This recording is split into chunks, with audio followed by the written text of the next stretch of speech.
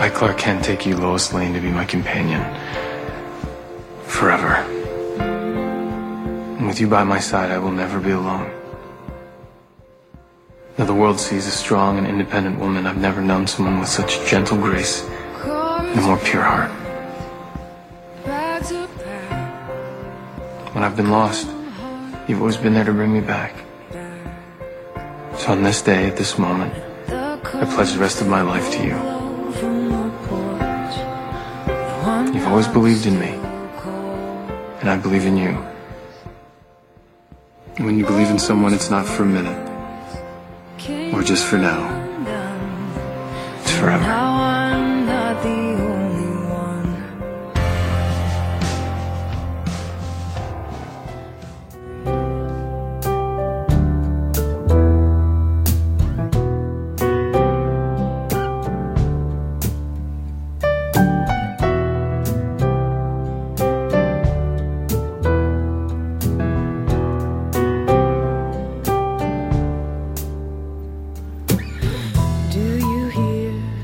The sirens of the city, restless soul, I'm calling out. And welcome to Superman Forever Radio, episode 29. I am your mild-mannered host, J. David Weeder. Happy to be back with you. And this is actually going to be a good week. I'm excited about this episode. I have a fairly interesting announcement to do in just a moment. And after that, we're going to take a look at Krypto and the Super Pets, followed by a discussion of the finale of Smallville. Maybe you've heard about it. And wrapping this episode up will be a look at a Superman Forever episode, Superman the Animated Series episode entitled Stolen Memories, which features Brainiac, one of the better episodes of the series in my opinion, and we'll find out a little bit more about that. So let's go ahead and get this announcement out of the way. I'm excited to tell you that on May 29th, which is 2 weeks from today, well, depending on when you're listening to this, May 29th, Sunday, May 29th, Superman Forever Radio will be live. And that will be episode 33. And at 6 p.m. Central Time, there will be a link that will come live on SupermanForever.com. And I'll put out a link just shortly before that on Facebook, Twitter, etc., where you can tune in. I will be absolutely live. You'll be able to phone in at the message line and just be a part of the discussion, and I will actually be discussing Superman movie franchise. All of them, as in Superman the movie, Superman 2, Superman 3, 4, Superman Returns, and multiple cuts. A pretty general topic, but you can join in. You'll be able to tweet me, you will be able to chat, and you'll be able to call in. And I'm going to be quite upfront, there's any number of things that could go wrong doing this. I'm not going to lie, there could be all kinds of technical difficulties, and who knows, I may have a brain fart on live audio. But the point is, I want to try it. I want it to be something new. And hopefully if it works and you enjoy it and I enjoy it and everybody has a great time, then we will, perhaps look into doing this on a semi-regular basis or on a regular basis. But that is May 29th, and I will actually put out an invitation on Facebook. Live episode 33. Via Ustream. It will be on SupermanForever.com. So remember, 6 p.m., and I will be on there from 6 p.m. to 7:30 p.m. Central Time. So set your calendars accordingly, and I will be reminding you in the next several episodes, so beware of that. So, live episode, I'm very excited about that. Excited that the SFR Daily Planet should be stabilizing this week, assuming that Blogger agrees with me. As you may know, Blogger actually went down this week for several days. And that kind of totally killed episode, for the episode I had recorded, uploaded, ready to go, of the SFR Daily Planet. But it will come back to be daily. I do have some extra features. As we mentioned, there are days when there's just not any news. So that I do have some extra stuff, like Motivational Monday was a good one, Twitter Tuesday, and of course the solicits on Wednesday, and the return of the Top 5 on Thursday, along with Superman Forever Radio, the review episode, before wrapping it up for the week. So I'm very excited. I noticed that you guys have been responding really well to the SFR Daily Planet. There have been quite a few downloads. So right there, I'm psyched. I feel like I'm on a good path. I hope you're enjoying it too. Speaking of enjoying it, I've kind of rattled on a little too long. So what I'm going to do is I'm going to play a quick promo, and then we're going to jump into our look at Krypto and the Super Pets. Rocketed as a baby from the exploding planet Krypton, Kal-El grew to manhood on Earth, whose yellow sun and lighter gravity gave him fantastic superpowers. In the city of Metropolis, he poses as TV newsman Clark Kent, but battles evil all over Earth and beyond as Superman.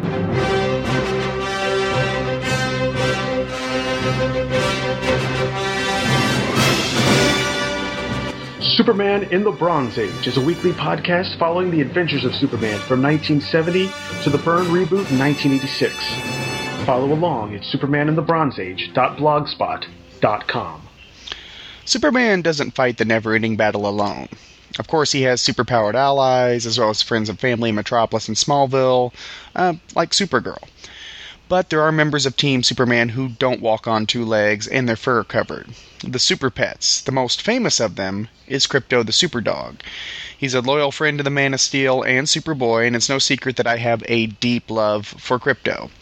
I am a dog lover because of Krypto, and I first encountered him on the Superboy cartoon way back in the day when it would play on Bozo the Clown Show, and I actually started out as a Superboy fan more than a Superman fan simply because, hey, he's got a superpowered dog. But this went a long way to me becoming the Superman fan I am today.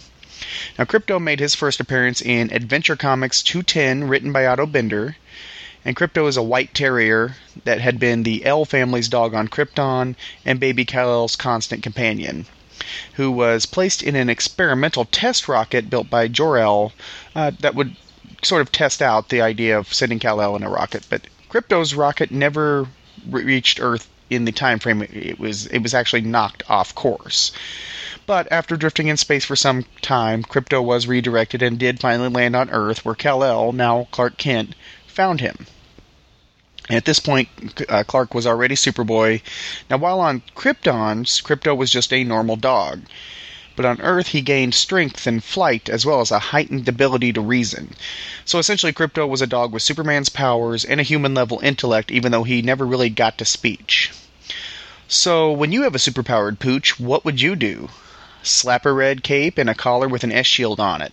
That's what I would do, at least.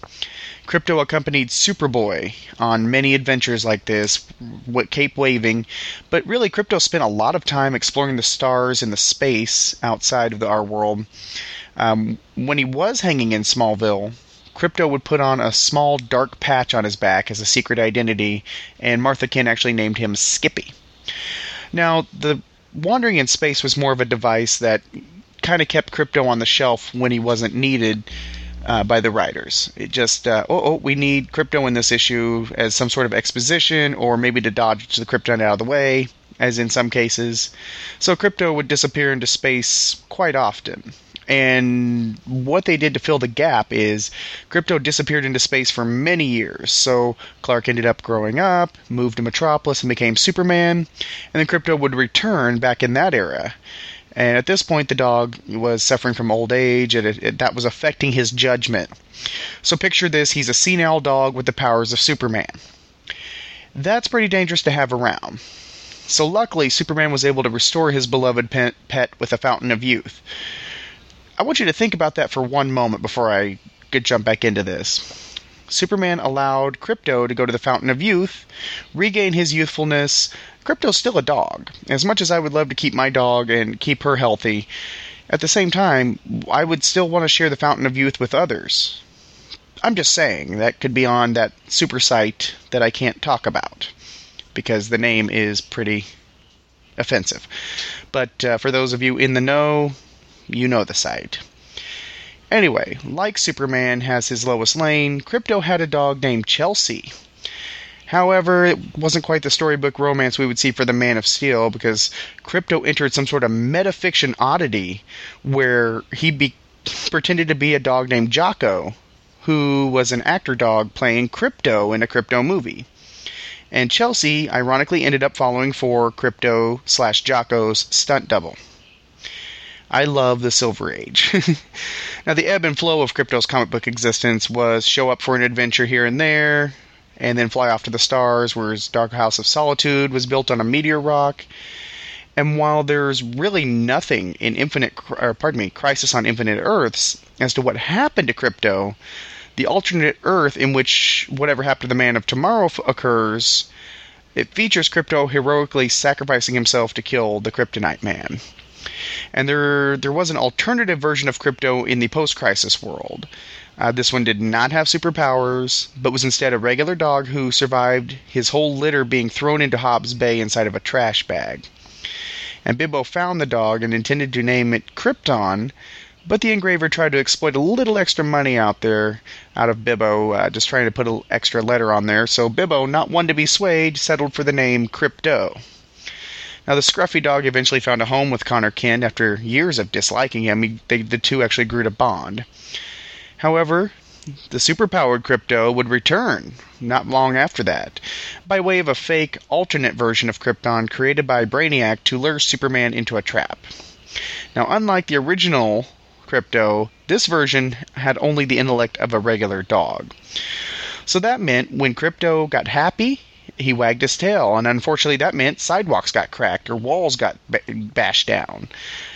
So, seeing this could be potentially hazardous, Superman took the dog to the Fortress of Solitude and confined him there, where, along with Superman robots, they trained him up, and he came back as an obedient, loyal companion to the Man of Steel.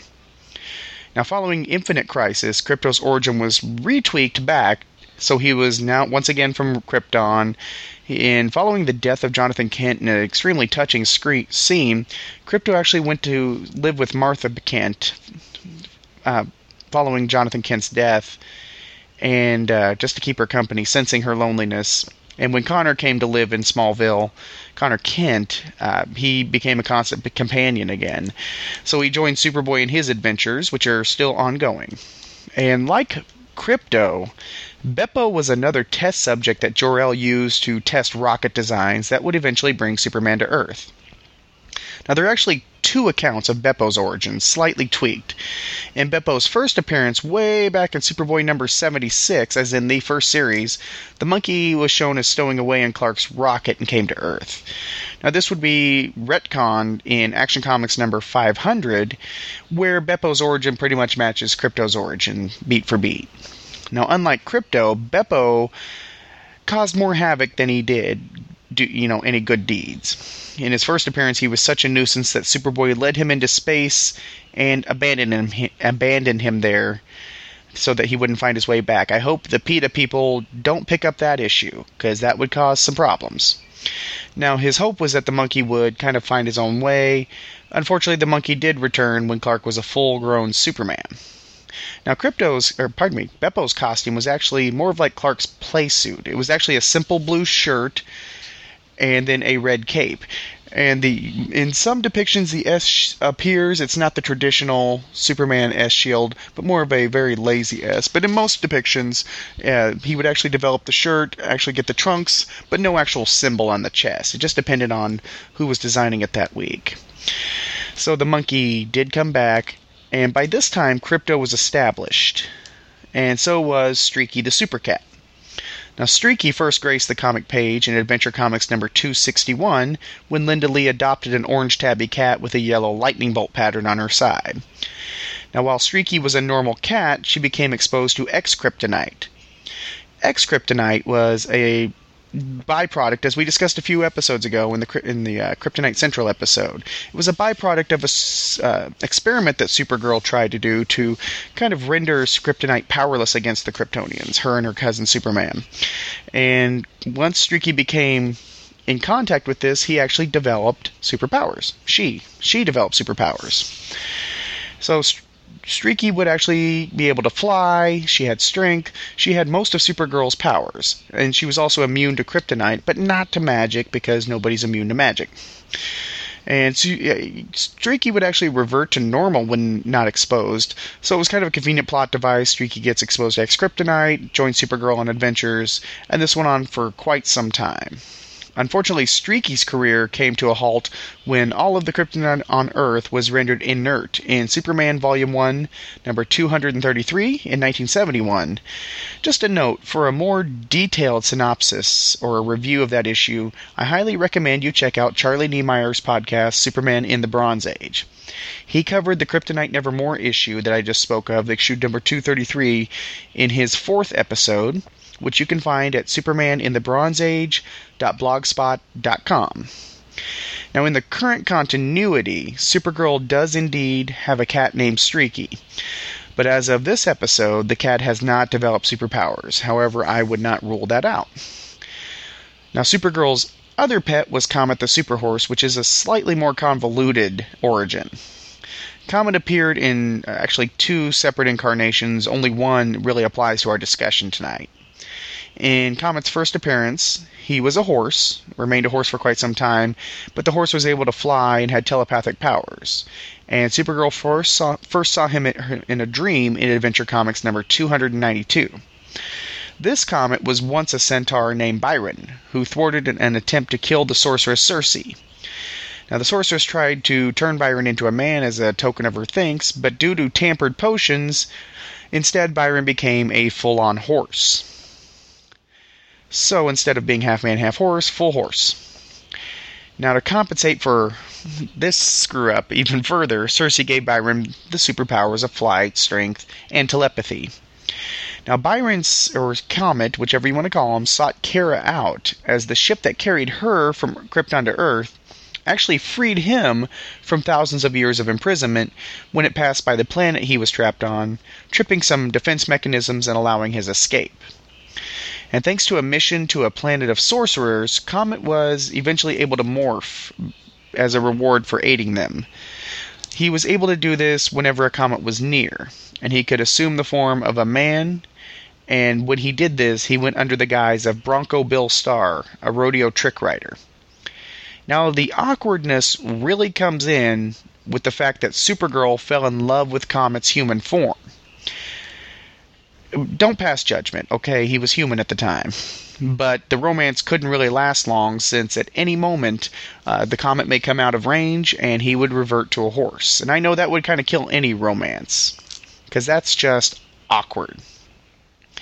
Following Crisis on Infinite Earths, Comet re-emerged as an Earthbound angel. However, this Comet was not a horse. But he was sort of horse-like due to some armors. He had some hooves.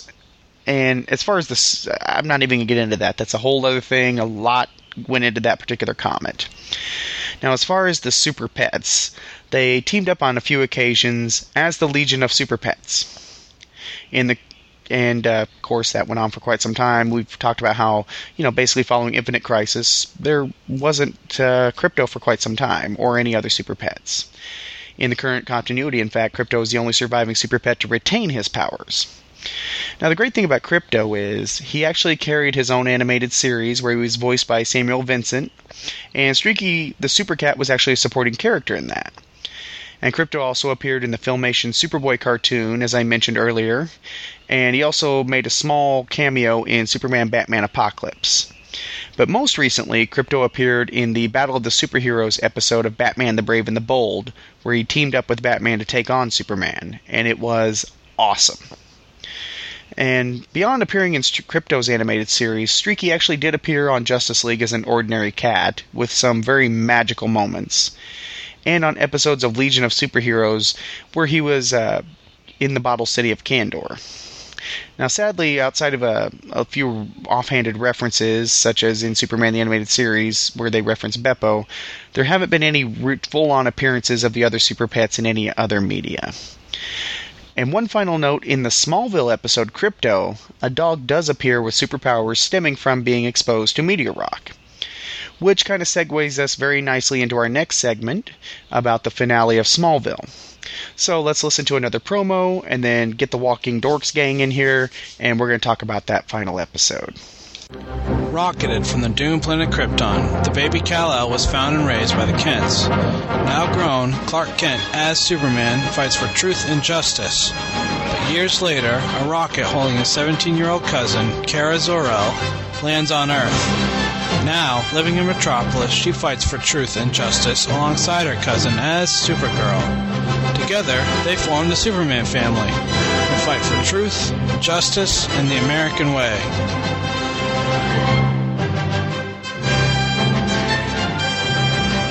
The Superman Family Podcast is a bi-weekly podcast that covers any and all Superman-related books that fall under the umbrella of the Superman family, from Power Girl all the way to Crypto the Superdog.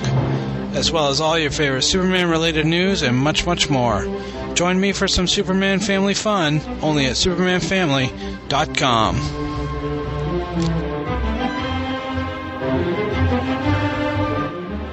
I don't know if anybody heard, but there was a short-lived show sort of about the Superman mythos. It was called Smallville. No, I'm just kidding. It ran for 10 freaking years. It started... But Smallville wrapped up its 10-year run this week with finishing up the evolution of Clark Kent becoming Superman. And it's literally something I haven't touched upon a lot on Superman Forever Radio. But with this being a huge event and with the quality of this, I thought it'd be good to bring in my Walking Dorks co-stars, John Oliver and Travis Powell, to talk a little bit about the Smallville finale. So why don't you say hi to the crowd? Hi, everyone. This is John. This is Travis. And basically, I'm just going to put up a standing spoiler warning. From here on in, we are going to be talking pretty blatantly about the finale, details and all. So, where would you like to begin?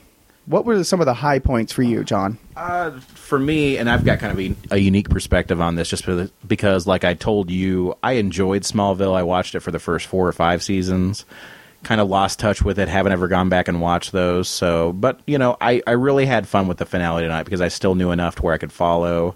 I did have to ask about certain storylines, like when I had to ask you, Travis, about when Lois found out that, you know, what Superman's identity was, that sort of thing. But I will say this, I thought, you know, for a 2-hour episode, it really felt like a movie to me. It was paced really well. I didn't, lose interest at any stage.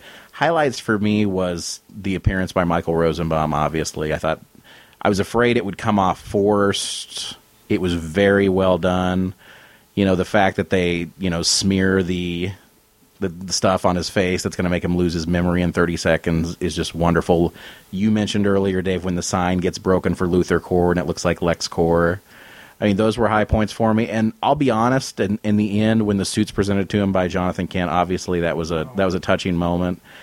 And just seeing him I felt like I was watching a totally different show because it's like finally that he had, you know, kind of morphed into Superman finally. They did a really good job with that. And I remarked to Travis about this. I'm like, darn it, I kind of wish he was playing Superman now, Tom Welling, because he looks so good doing that and he acted the part very well.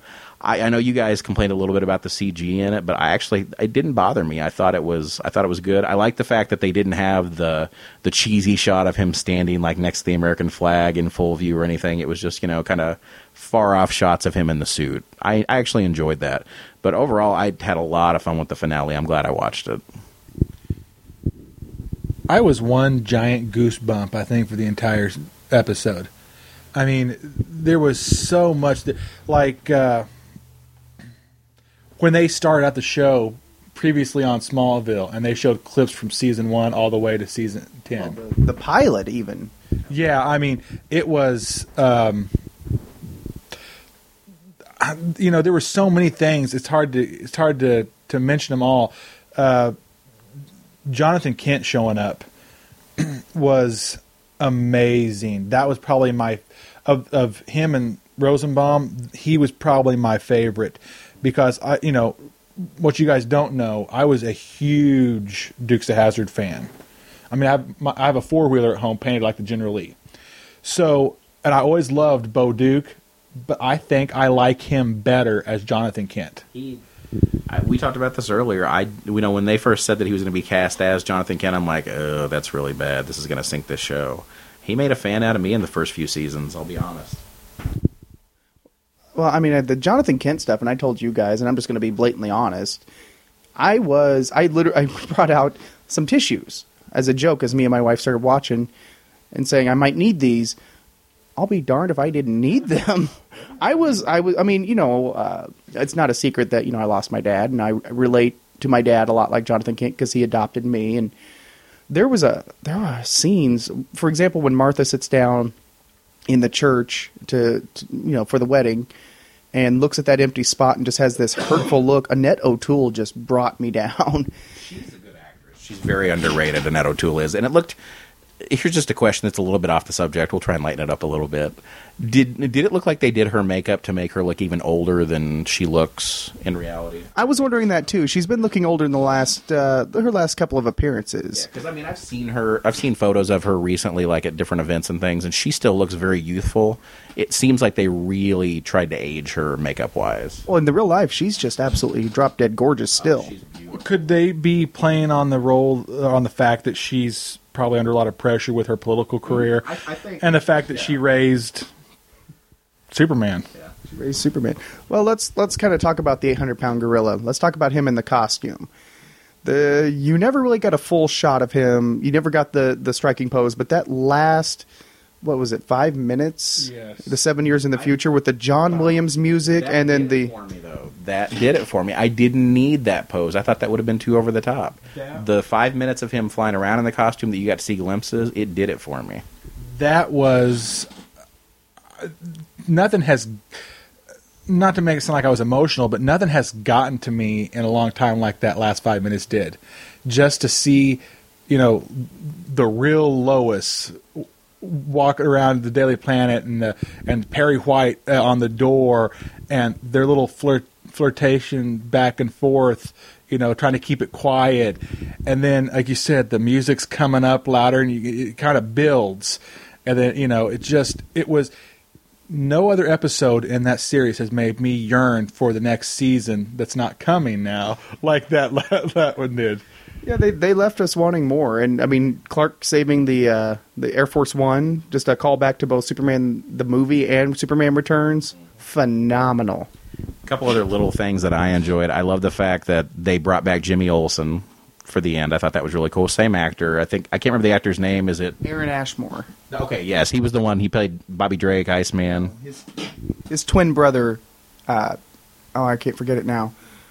His twin brother Ashmore played. Oh, so this is like, honestly, this is like the London brothers. So there's two of them, like identical twins. Well, they did an episode of Fringe together where they played twins. Oh, they did. Okay, well, I see. How funny. I thought they were one and the same. Very cool. I thought it was cool that they brought that character back. Obviously, it was fun, like Travis said, to see the Daily Planet and see the interaction. A part that I thought was amazing was I loved the characterization of Darkseid when he came from the smoke and appeared. The eyes were perfect. The head was perfect. I thought the voice was really well done for Darkseid. I don't know about you. What do you think? John Oliver, I'm glad you mentioned that. And there you have it from the horse's mouth. I thought we had to get Darkseid's opinion, obviously, on how they characterized him. We appreciate you joining us, Darkseid. I mean, that's great that you took the time, and I'm glad we kind of get to see things from your perspective. Yeah, thanks, Darkseid. I really do appreciate you being here again. That is amazing. I always wanted to meet Darkseid. I am in the presence of a god. Travis Pyle, that is highly appreciated, and I love your podcast, TheWalkingDork.com. I just want to point out to you all that one glaring oversight was that Michael Ironside did not appear in this episode. That is a travesty. Well, the Darkseid, I understand that, but I mean, as you and I both know, being Hollywood insiders, we know Michael Ironside's contractually obligated to the reboot of RoboCop coming up. So, unfortunately, he wasn't available to appear. One thing I did want to ask is, just out of curiosity, I thought you'd be taller. Do you wear lifts most of the time, or? Inksnay, don't mention that. John Oliver, 5'7" is a fairly average height for a male. I don't understand why you feel the need to degrade me. As Travis Pyle said, I am a god. A comedy god.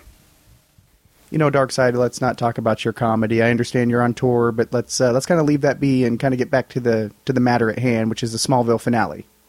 No, J. David Weeder. I think a joke must be told for the adoring audience. Why did the chicken cross the road? I don't know. Why? Trick question. I stole his soul before he could get to the other side.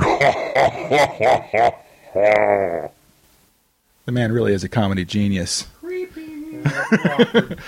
But no, another thing one of the things I really enjoyed was I really liked the scene with Chloe and Lois when she's basically trying to explain to him why she needs to go ahead and marry Clark.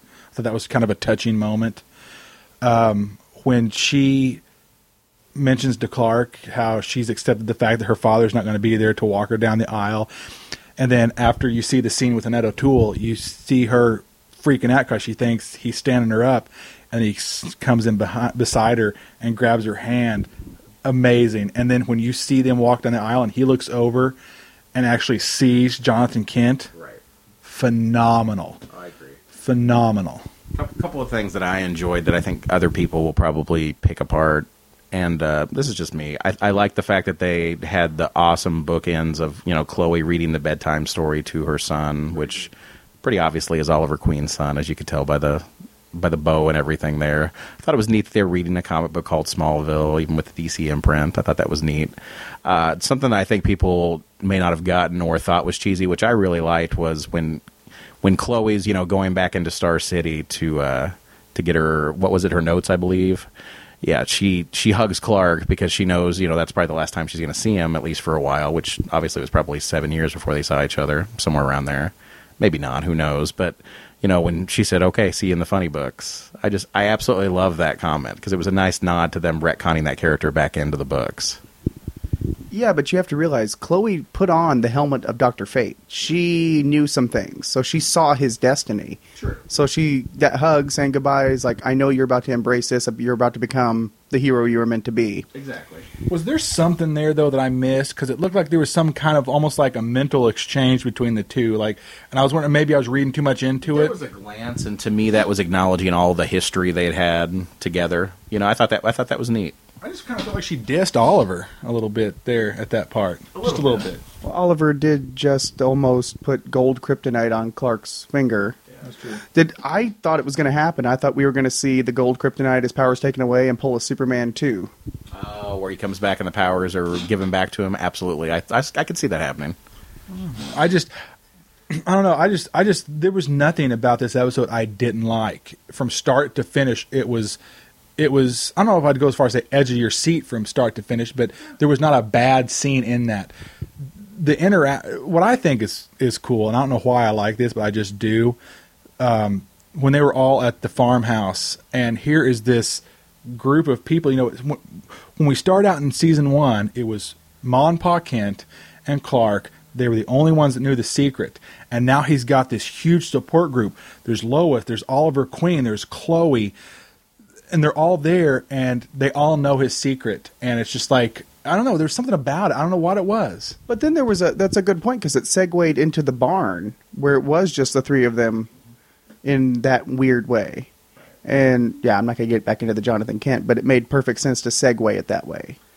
Can I say one thing that bothered me, and I'll see if this bothered you guys? You know, I just talked about how much I like when the smoke apparition comes in the room and it becomes Darkseid. One of the things that I didn't like was when they have Lionel, you know, confront Clark in the barn, and it's Darkseid's voice, but it's Lionel's body. This is going to sound bad, but I'm like, did your special effects budget run out at that stage? Did you have to bring in the actor to do that? I just much would have rather seen them have the CGI Darkseid again, I guess. Well, John Oliver, it happened that I was in North Platte, Alaska. Nebraska. I get the two confused. Okay. But the CGI Darkseid could have ended up incredibly awkward. The sparing, I know it was a little bit like Galactus in Fantastic Four 2. I was thinking that myself, yeah. But Darkseid could have looked horrid, and it really almost didn't go all that well. So See, I thought it did. I thought they still kept the main structure of what I thought the character should look like when you saw his face out of the apparition. So to me, it didn't. I mean, when they're talking about Galactus and the Fantastic Four, you don't see anything really resembling that character. yeah, yes, you do. If you look closely, you can look and see the shape of the helmet. Anyway, this is not a Fantastic Four podcast. Agreed, but still, I thought it was more well done for this, I thought, than it was in Fantastic Four. I just thought that Clark defeated him a little too easy. I mean, maybe he didn't defeat him. Maybe he just kind of sent him packing for now, but I just thought, I know they had to hurry up and get to the end, and they couldn't do everything they wanted to do and drag it out as long as they wanted to. But it seems like that one that he's floating there, and then he just kind of punches him and takes off. I don't know. I just thought that. I don't know if you know this, but at this point he's Superman. Right. And actually, that you brought up a scene that really bothered me was the long montage And maybe it'll differ in subsequent viewings now that I know, what happens. But at that point, I'm chomping at the bit. Just give me the costume. You're so geeked up for that, and they keep showing the flashbacks and the trials that he had to go through. I liked it. I from being there from season 1 to now, I loved seeing all those old clips. There's something about that kind of gets to me. And plus, it reminds me of the crystal wall from Infinite Crisis, or back in the day. They've done that crystal wall where you see all the different versions of Superman and stuff. That's kind of what that reminded me of. A little bit, but you mentioned watching it from season 1. I didn't want to watch that montage because I had been watching for 10 years, and I'm ready to, get to what I wanted with the show. And I knew he wasn't going to be in the costume for more than 5-10 minutes, and that's all I really wanted. Can I dissect one thing on the plot, though, that you kind of mentioned, Dave? Travis was talking about how easily Darkseid's defeated, and that is one thing. I expected Superman to come and push Apocalypse out of the solar system, but it's just kind of this effortless little, problem solved. Really? Darkseid didn't have a contingency plan for Superman pushing the planet? That didn't come up in discussions? Well, no, they intended to defeat him, and they didn't count on Oliver, taking out Granny Goodness, Desaad, and... That's true. Yeah, Godfrey. But, overall, how would you rank this episode in terms of not just maybe comic book finales, obviously there's not many of those, but in terms of season finales, series finales of all time, like MASH or Dallas or something like that? It's funny you mentioned that, because I was thinking back to some of the finales that recently, you talk about like the Seinfeld finale, the Sopranos finale, the mixed reactions to those type. This one didn't leave me wanting more. Yes, like Travis said, you're kind of like, oh, I wish there was another season because this is so cool. But at the same time, I can't look at this finale and go, oh, I really wish they would have done this, or I really wish they would have done that. They did just about everything I was hoping for, and I thought they did a really good job of catering to the fans. It's a nice little salute for being on the air for 10 years. I mean, you don't see that very often. A lot of times you see the politics or the creative minds kind of muck up what a finale should be. And to me, they pulled this off brilliantly. Screw MASH. We have a new heir to the throne, as far as I'm concerned.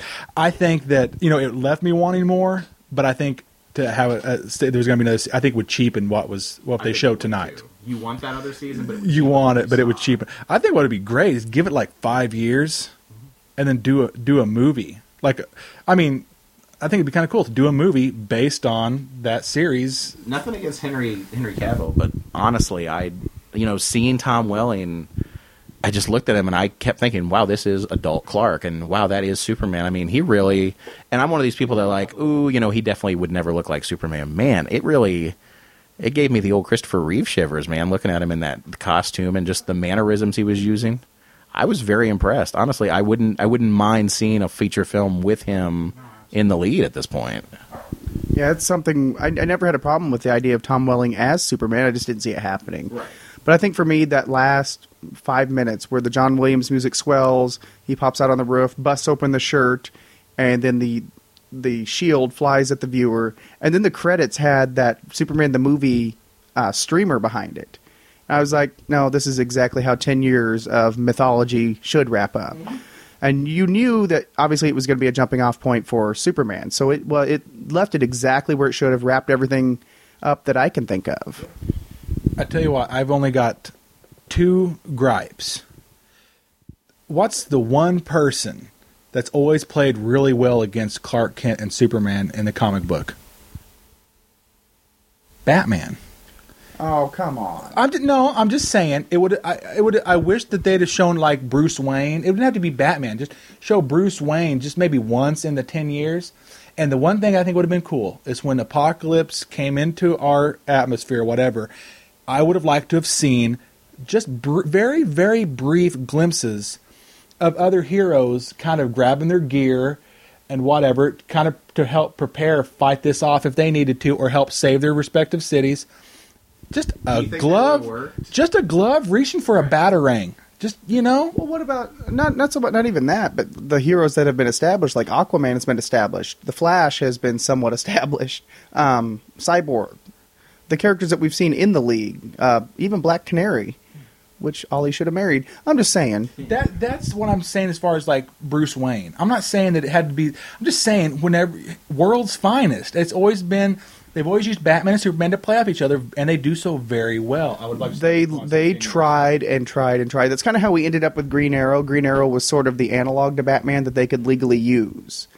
But because DC had it tied up in the new Christopher Nolan franchise, you didn't see Batman. Okay. But it's still, I mean, overall, looking back over 10 years of this show, remembering actually watching, the premiere in October of 2000. Oh, wow. It was 2001. It was right after 9/11. And I think this show it definitely resonated with some positivity and hope right after that. And I think that's a lot of its longevity. And admittedly, there were a few years there where I pretty much gave up on the show.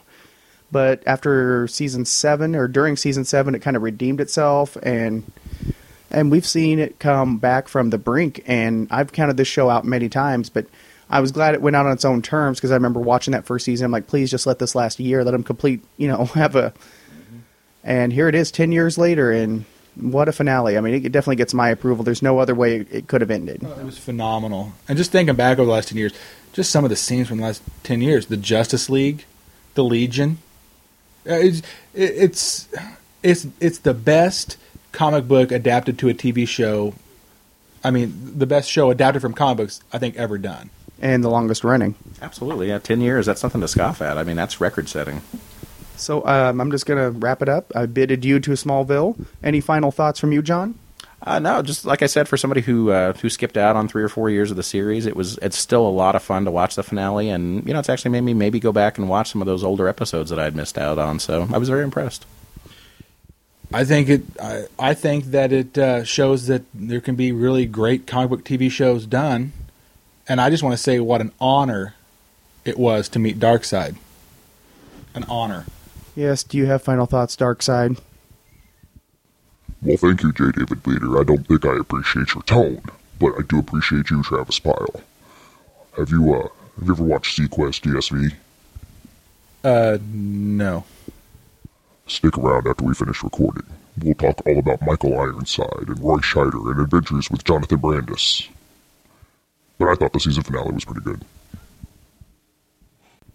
And as for me, I feel content that my 10 years of investment in this show have come to pay off in exactly what I wanted. That last scene, I always pictured it being a pair of red boots and a cape and then fade to credits. This was better than what I pictured in my own head. So final thought is phenomenal. Thank you for 10 years of Smallville.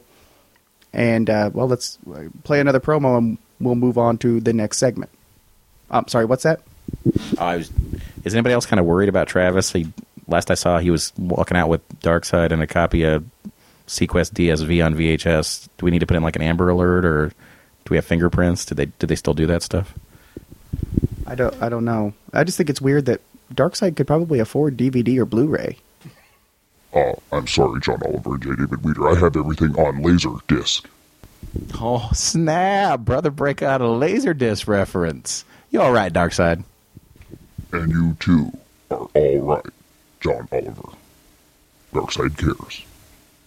I'm just going to play the promo and we'll take a look at the episode of Superman the Animated Series entitled Stolen Memories, starring Brainiac.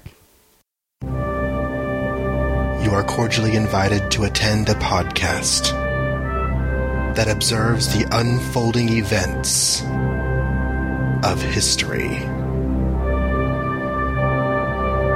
Come with me and observe the birth and growth of a legend. From the pages of a 10-cent pulp comic book to the newspapers, radio program adventures, theatrical films, and more.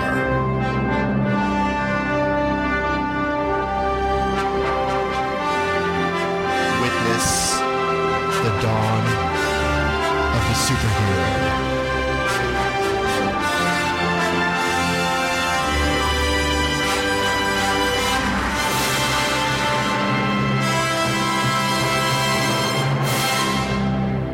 Golden Age Superman.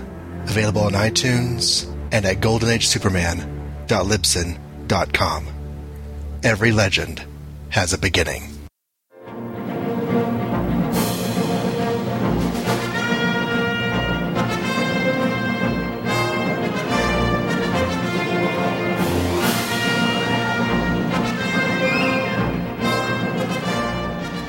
And it is Superman the Animated Series, Episode 8, Stolen Memories, which originally aired on November 2nd, 1996, not 2006. We're not going through a time warp, but it would have been on the CW network.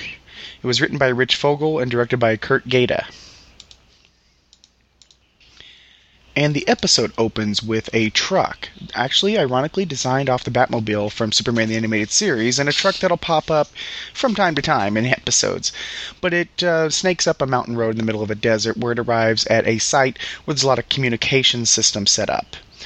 Now, many of the members are scientists and there are workers, and as the truck is opened up, out comes more workers, and amongst them, Lois Lane and Jimmy Olsen, who talk amongst themselves that they don't know exactly what Luthor is up to other than meeting with someone very important. So clearly this is a LexCorp setup.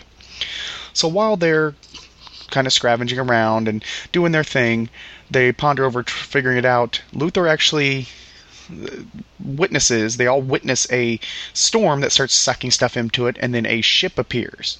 And then there's a hologram of Brainiac. This is the first time we've seen Brainiac in this form, this robotic, sentient form, which we're going to come to know. And Corey Burton is a phenomenal Brainiac. And as a show of good faith, Luthor shows Brainiac a disc containing basically what he calls a planetary primer. And at that point, Luthor is allowed to enter the ship by way of a floating chair that comes down and takes him back up. Now, Luthor also mentions that he caught the broadcast that Brainiac has been doing since we last saw him on the third part of Last Son of Krypton, way back in Episode 3. And with that momentous meeting, we switch to another scene outside of Earth, right around the moon, where Superman comes out of hyperspace in his modified ship, which, as I mentioned way back in Last Son of Krypton, never crashed, it landed. It's been retrofitted to actually go to hyperspace, and Superman's been 4 light years away in under 4 hours. So that's pretty phenomenal.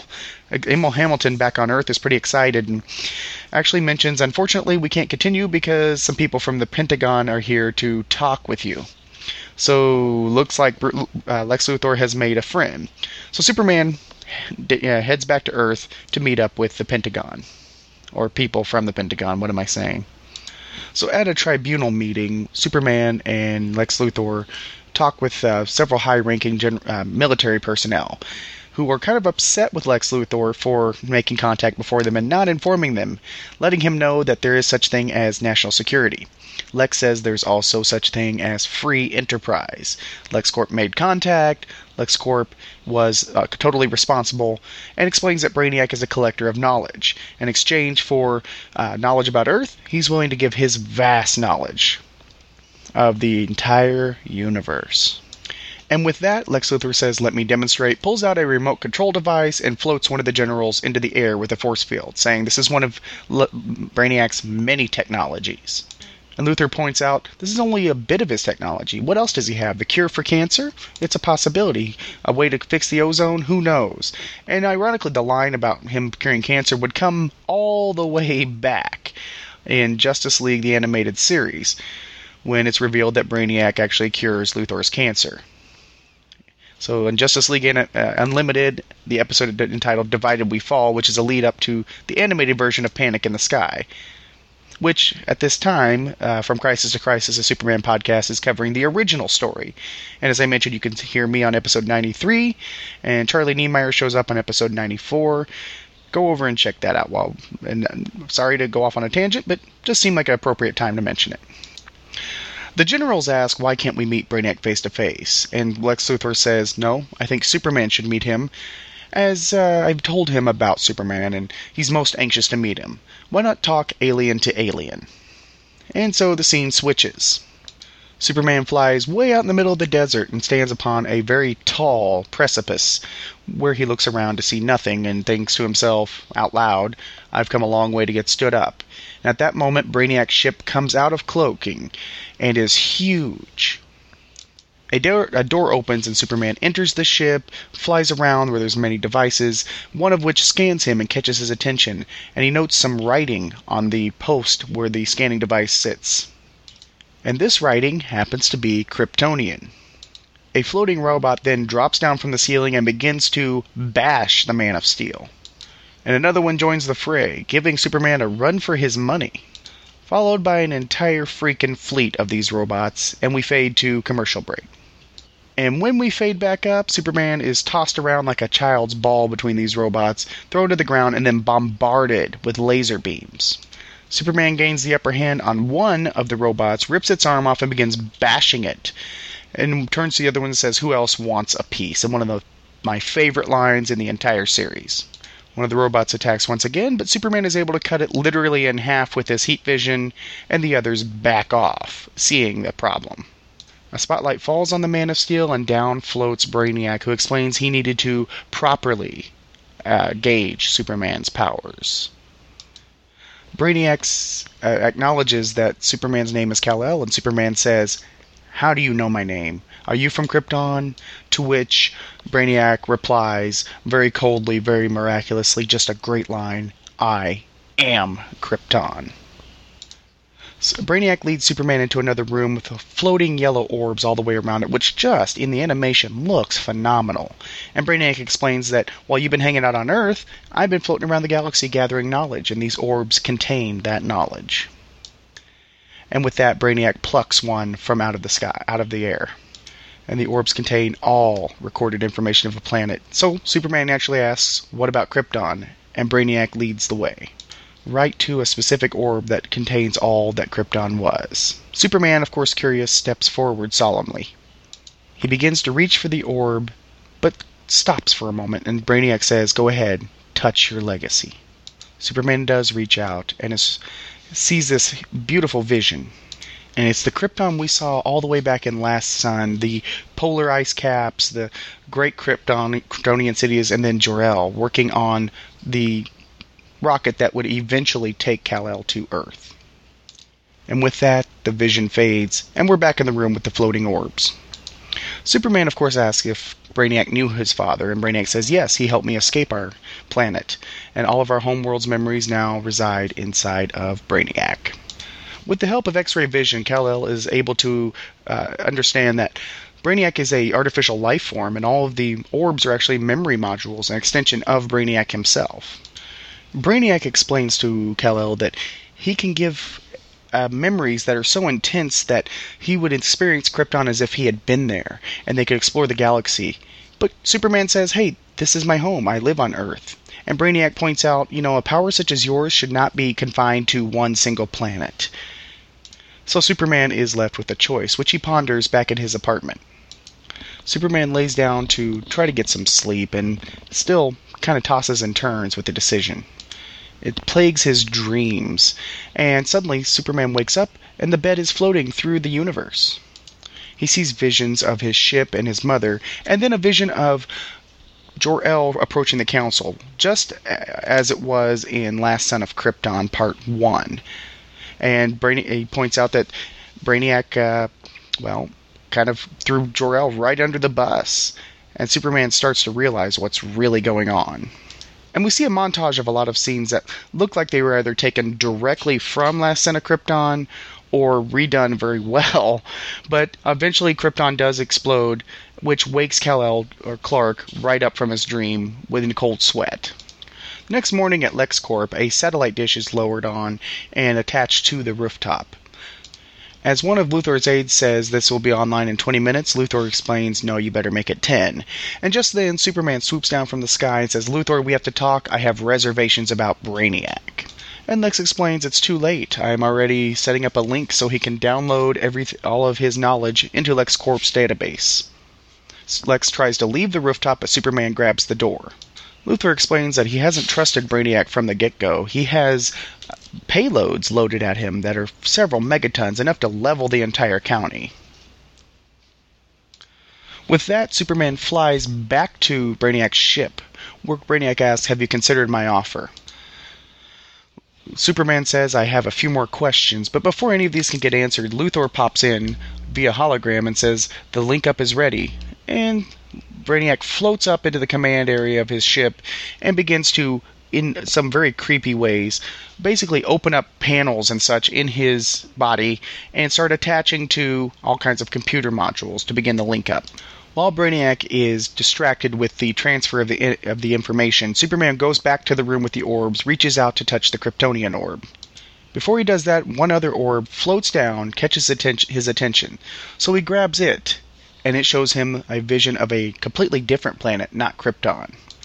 And this planet, due to Brainiac, shares Krypton's fate, as Brainiac basically just went in and jacked things up left and right. Superman realizes what's really going on here. And just to test a theory, Superman takes one other orb and sees a planet of lizard people where Brainiac once again came in, cleaned the entire place out, basically destroying things left and right. And as he realizes exactly what Brainiac really is, he falls to his knees and he is ticked. Meanwhile, back at LexCorp, the information coming through is a little off. Something is not right. Long story short, Brainiac has locked the LexCorp employees out of their own system, which means he'll have access to every defense system in the world. Well, not everyone, but quite a few. So Lex gives the order to fire the missiles they have positioned towards Brainiac. And, of course, Brainiac's thought of that and shut down those lines. Oh, things are looking bad. Back on the ship, Superman rushes into the controls room and confronts Brainiac, telling him, "You destroyed all those planets." To which Brainiac responds, "Only their knowledge was important." And as Superman begins to question him, a pair of clamps tighten themselves onto Superman's legs, holding him into place. Followed by several more restraints, which push Superman into basically a very high-tech set of stocks. And with a great deal of effort and struggle, Superman is able to break free of them, though. He flies at Brainiac in Brainiac's floating chair bike thing, I'm not exactly sure what it's supposed to be, which actually fires a large laser right at Superman. The lasers are pretty powerful, but as Superman flies up, he begins punching the lasers, which is a quick callback to the Fleischer Superman cartoons, the very first one, which is either called Superman or the Mad Scientist, depending on which director you're looking at. And Superman is able to fly all the way up to Brainiac and punch him right in his blue face, even though he's referred to as green earlier in the episode. Little odd, but he's definitely blue. This leaves Brainiac dangling by all of the various wires and fire wires that he's connected to, which Superman begins to break, which frees up LexCorp's systems and essentially stops the uplink. So as soon as the controls are back in Luthor's hands, he says take Brainiac offline permanently and begins to fire the series of missiles. Back on the ship, the physical battle between Brainiac and Superman goes on, with Brainiac gaining the upper hand, firing a laser and telling him, "You are your father's son. You are just headstrong, and you will be forgotten." With Superman overpowered, Brainiac is able to reconnect with the computers on the ship, which he uses to fire lasers at the missiles, taking them out in midair. And for good measure, takes out all of the launchers as well. Summoning his second wind, Superman is able to rise up just enough to punch Brainiac right through the chest. Disconnecting him from the computer and sending the two plummeting down this shaft is several stories where they land on a platform.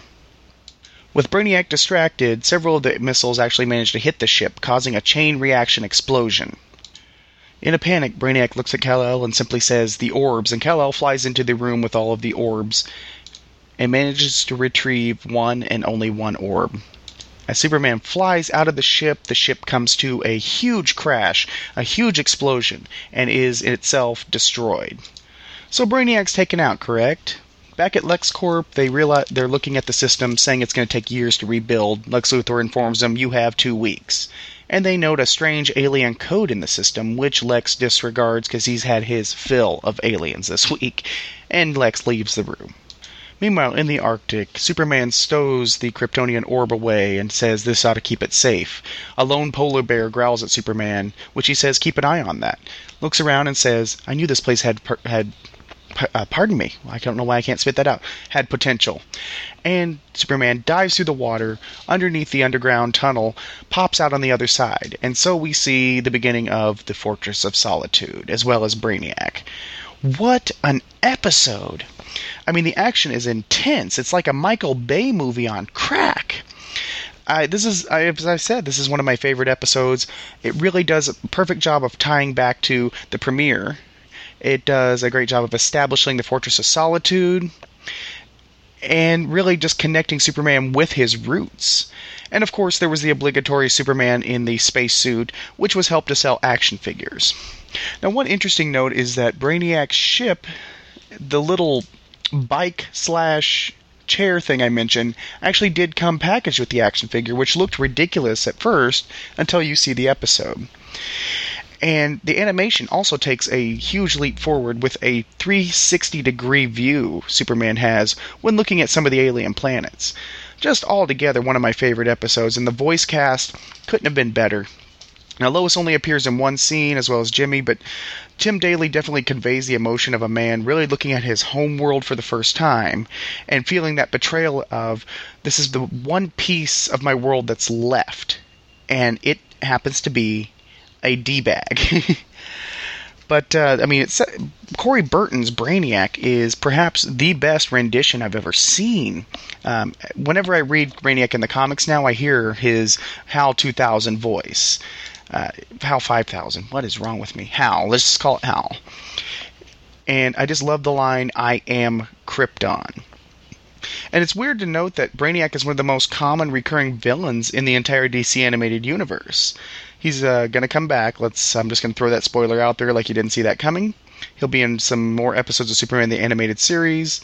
He actually appeared in Static Shock, both versions of Justice League, regular and unlimited.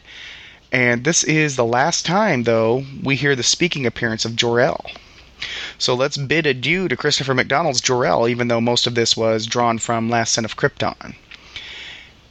And the thing is, how did Superman figure out which orb to grab? How do you know which orbs are which? They all look exactly the same. But he does manage to grab the Kryptonian orb, and I just love the fact that inside of this, you get this Fortress of Solitude. And it's a unique version of the Fortress of Solitude. It's not, and we saw it ripped off in Earth 1, but just a cavernous cave. I guess that's pretty redundant. Just a cave, an Arctic cavern, where Superman can hang out and be alone, except for maybe the polar bears. I don't know if John Peters had some hand in that, but hey, it's there. So, this is one of my favorite episodes of the series of all time, as well as probably the best episode of Season 1, bar none. And I'm going to give this 5 S-Shields out of 5. And next week, we are going to look at The Main Man Part 1, which is going to be fun. Nice to have an appearance from Lobo. And that's going to wrap us up for this week, for this particular episode of Superman Forever Radio. Keep in mind, I will be back tomorrow with the SFR Daily Planet, bringing you the daily news from the world of Superman. And it'll be Monday Motivation, so looking forward to that. And of course, Superman Forever Radio will return Thursday with a review episode looking at the comic books, the Superman comic books, with the cover date September 2007. We are well on our way to catching up to the books on the stands now, so I'm looking forward to seeing you all there. Don't forget, May 29th, that is Memorial Day weekend, Sunday, May 29th, 6 p.m., live episode of Superman Forever Radio, which you'll be able to find at supermanforever.com. Looking forward to that incredibly much. I don't even know if that makes sense, but anyway, I look forward to it. I want to thank John Oliver and Travis Pyle and, of course, the Lord Darkseid for joining me on this particular episode and talking about the Smallville finale. And I want to thank you especially for joining me on this episode. So that's going to wrap us up. This has been Superman Forever Radio, a production of supermanforever.com. As always, you can find the show and leave a review on iTunes, or visit supermanforever.com, and of course, the show is a proud member of the Superman Podcast Network, where you can find other great Superman podcasts covering all eras of the Man of Steel at supermanpodcastnetwork.com. Drop the show an email at mail@supermanforever.com, or follow the show on Twitter. The username is @Superman4Ever. Superman Forever. And you can become a fan of the show on Facebook. Simply search for supermanforever.com and press the like button. Leave a voicemail at the call-in line, which is 703-95-SUPER. That's 703-957-8737. Superman and all related characters, the distinctive likenesses thereof, and related elements are trademarks of DC Comics, a Warner Brothers entertainment company. This podcast is for entertainment purposes only, and no profit is made from the images or related properties belonging to DC Comics or Warner Brothers Entertainment. Superman was created by Jerry Siegel and Joe Shuster. And until next episode, keep on fighting the never-ending battle.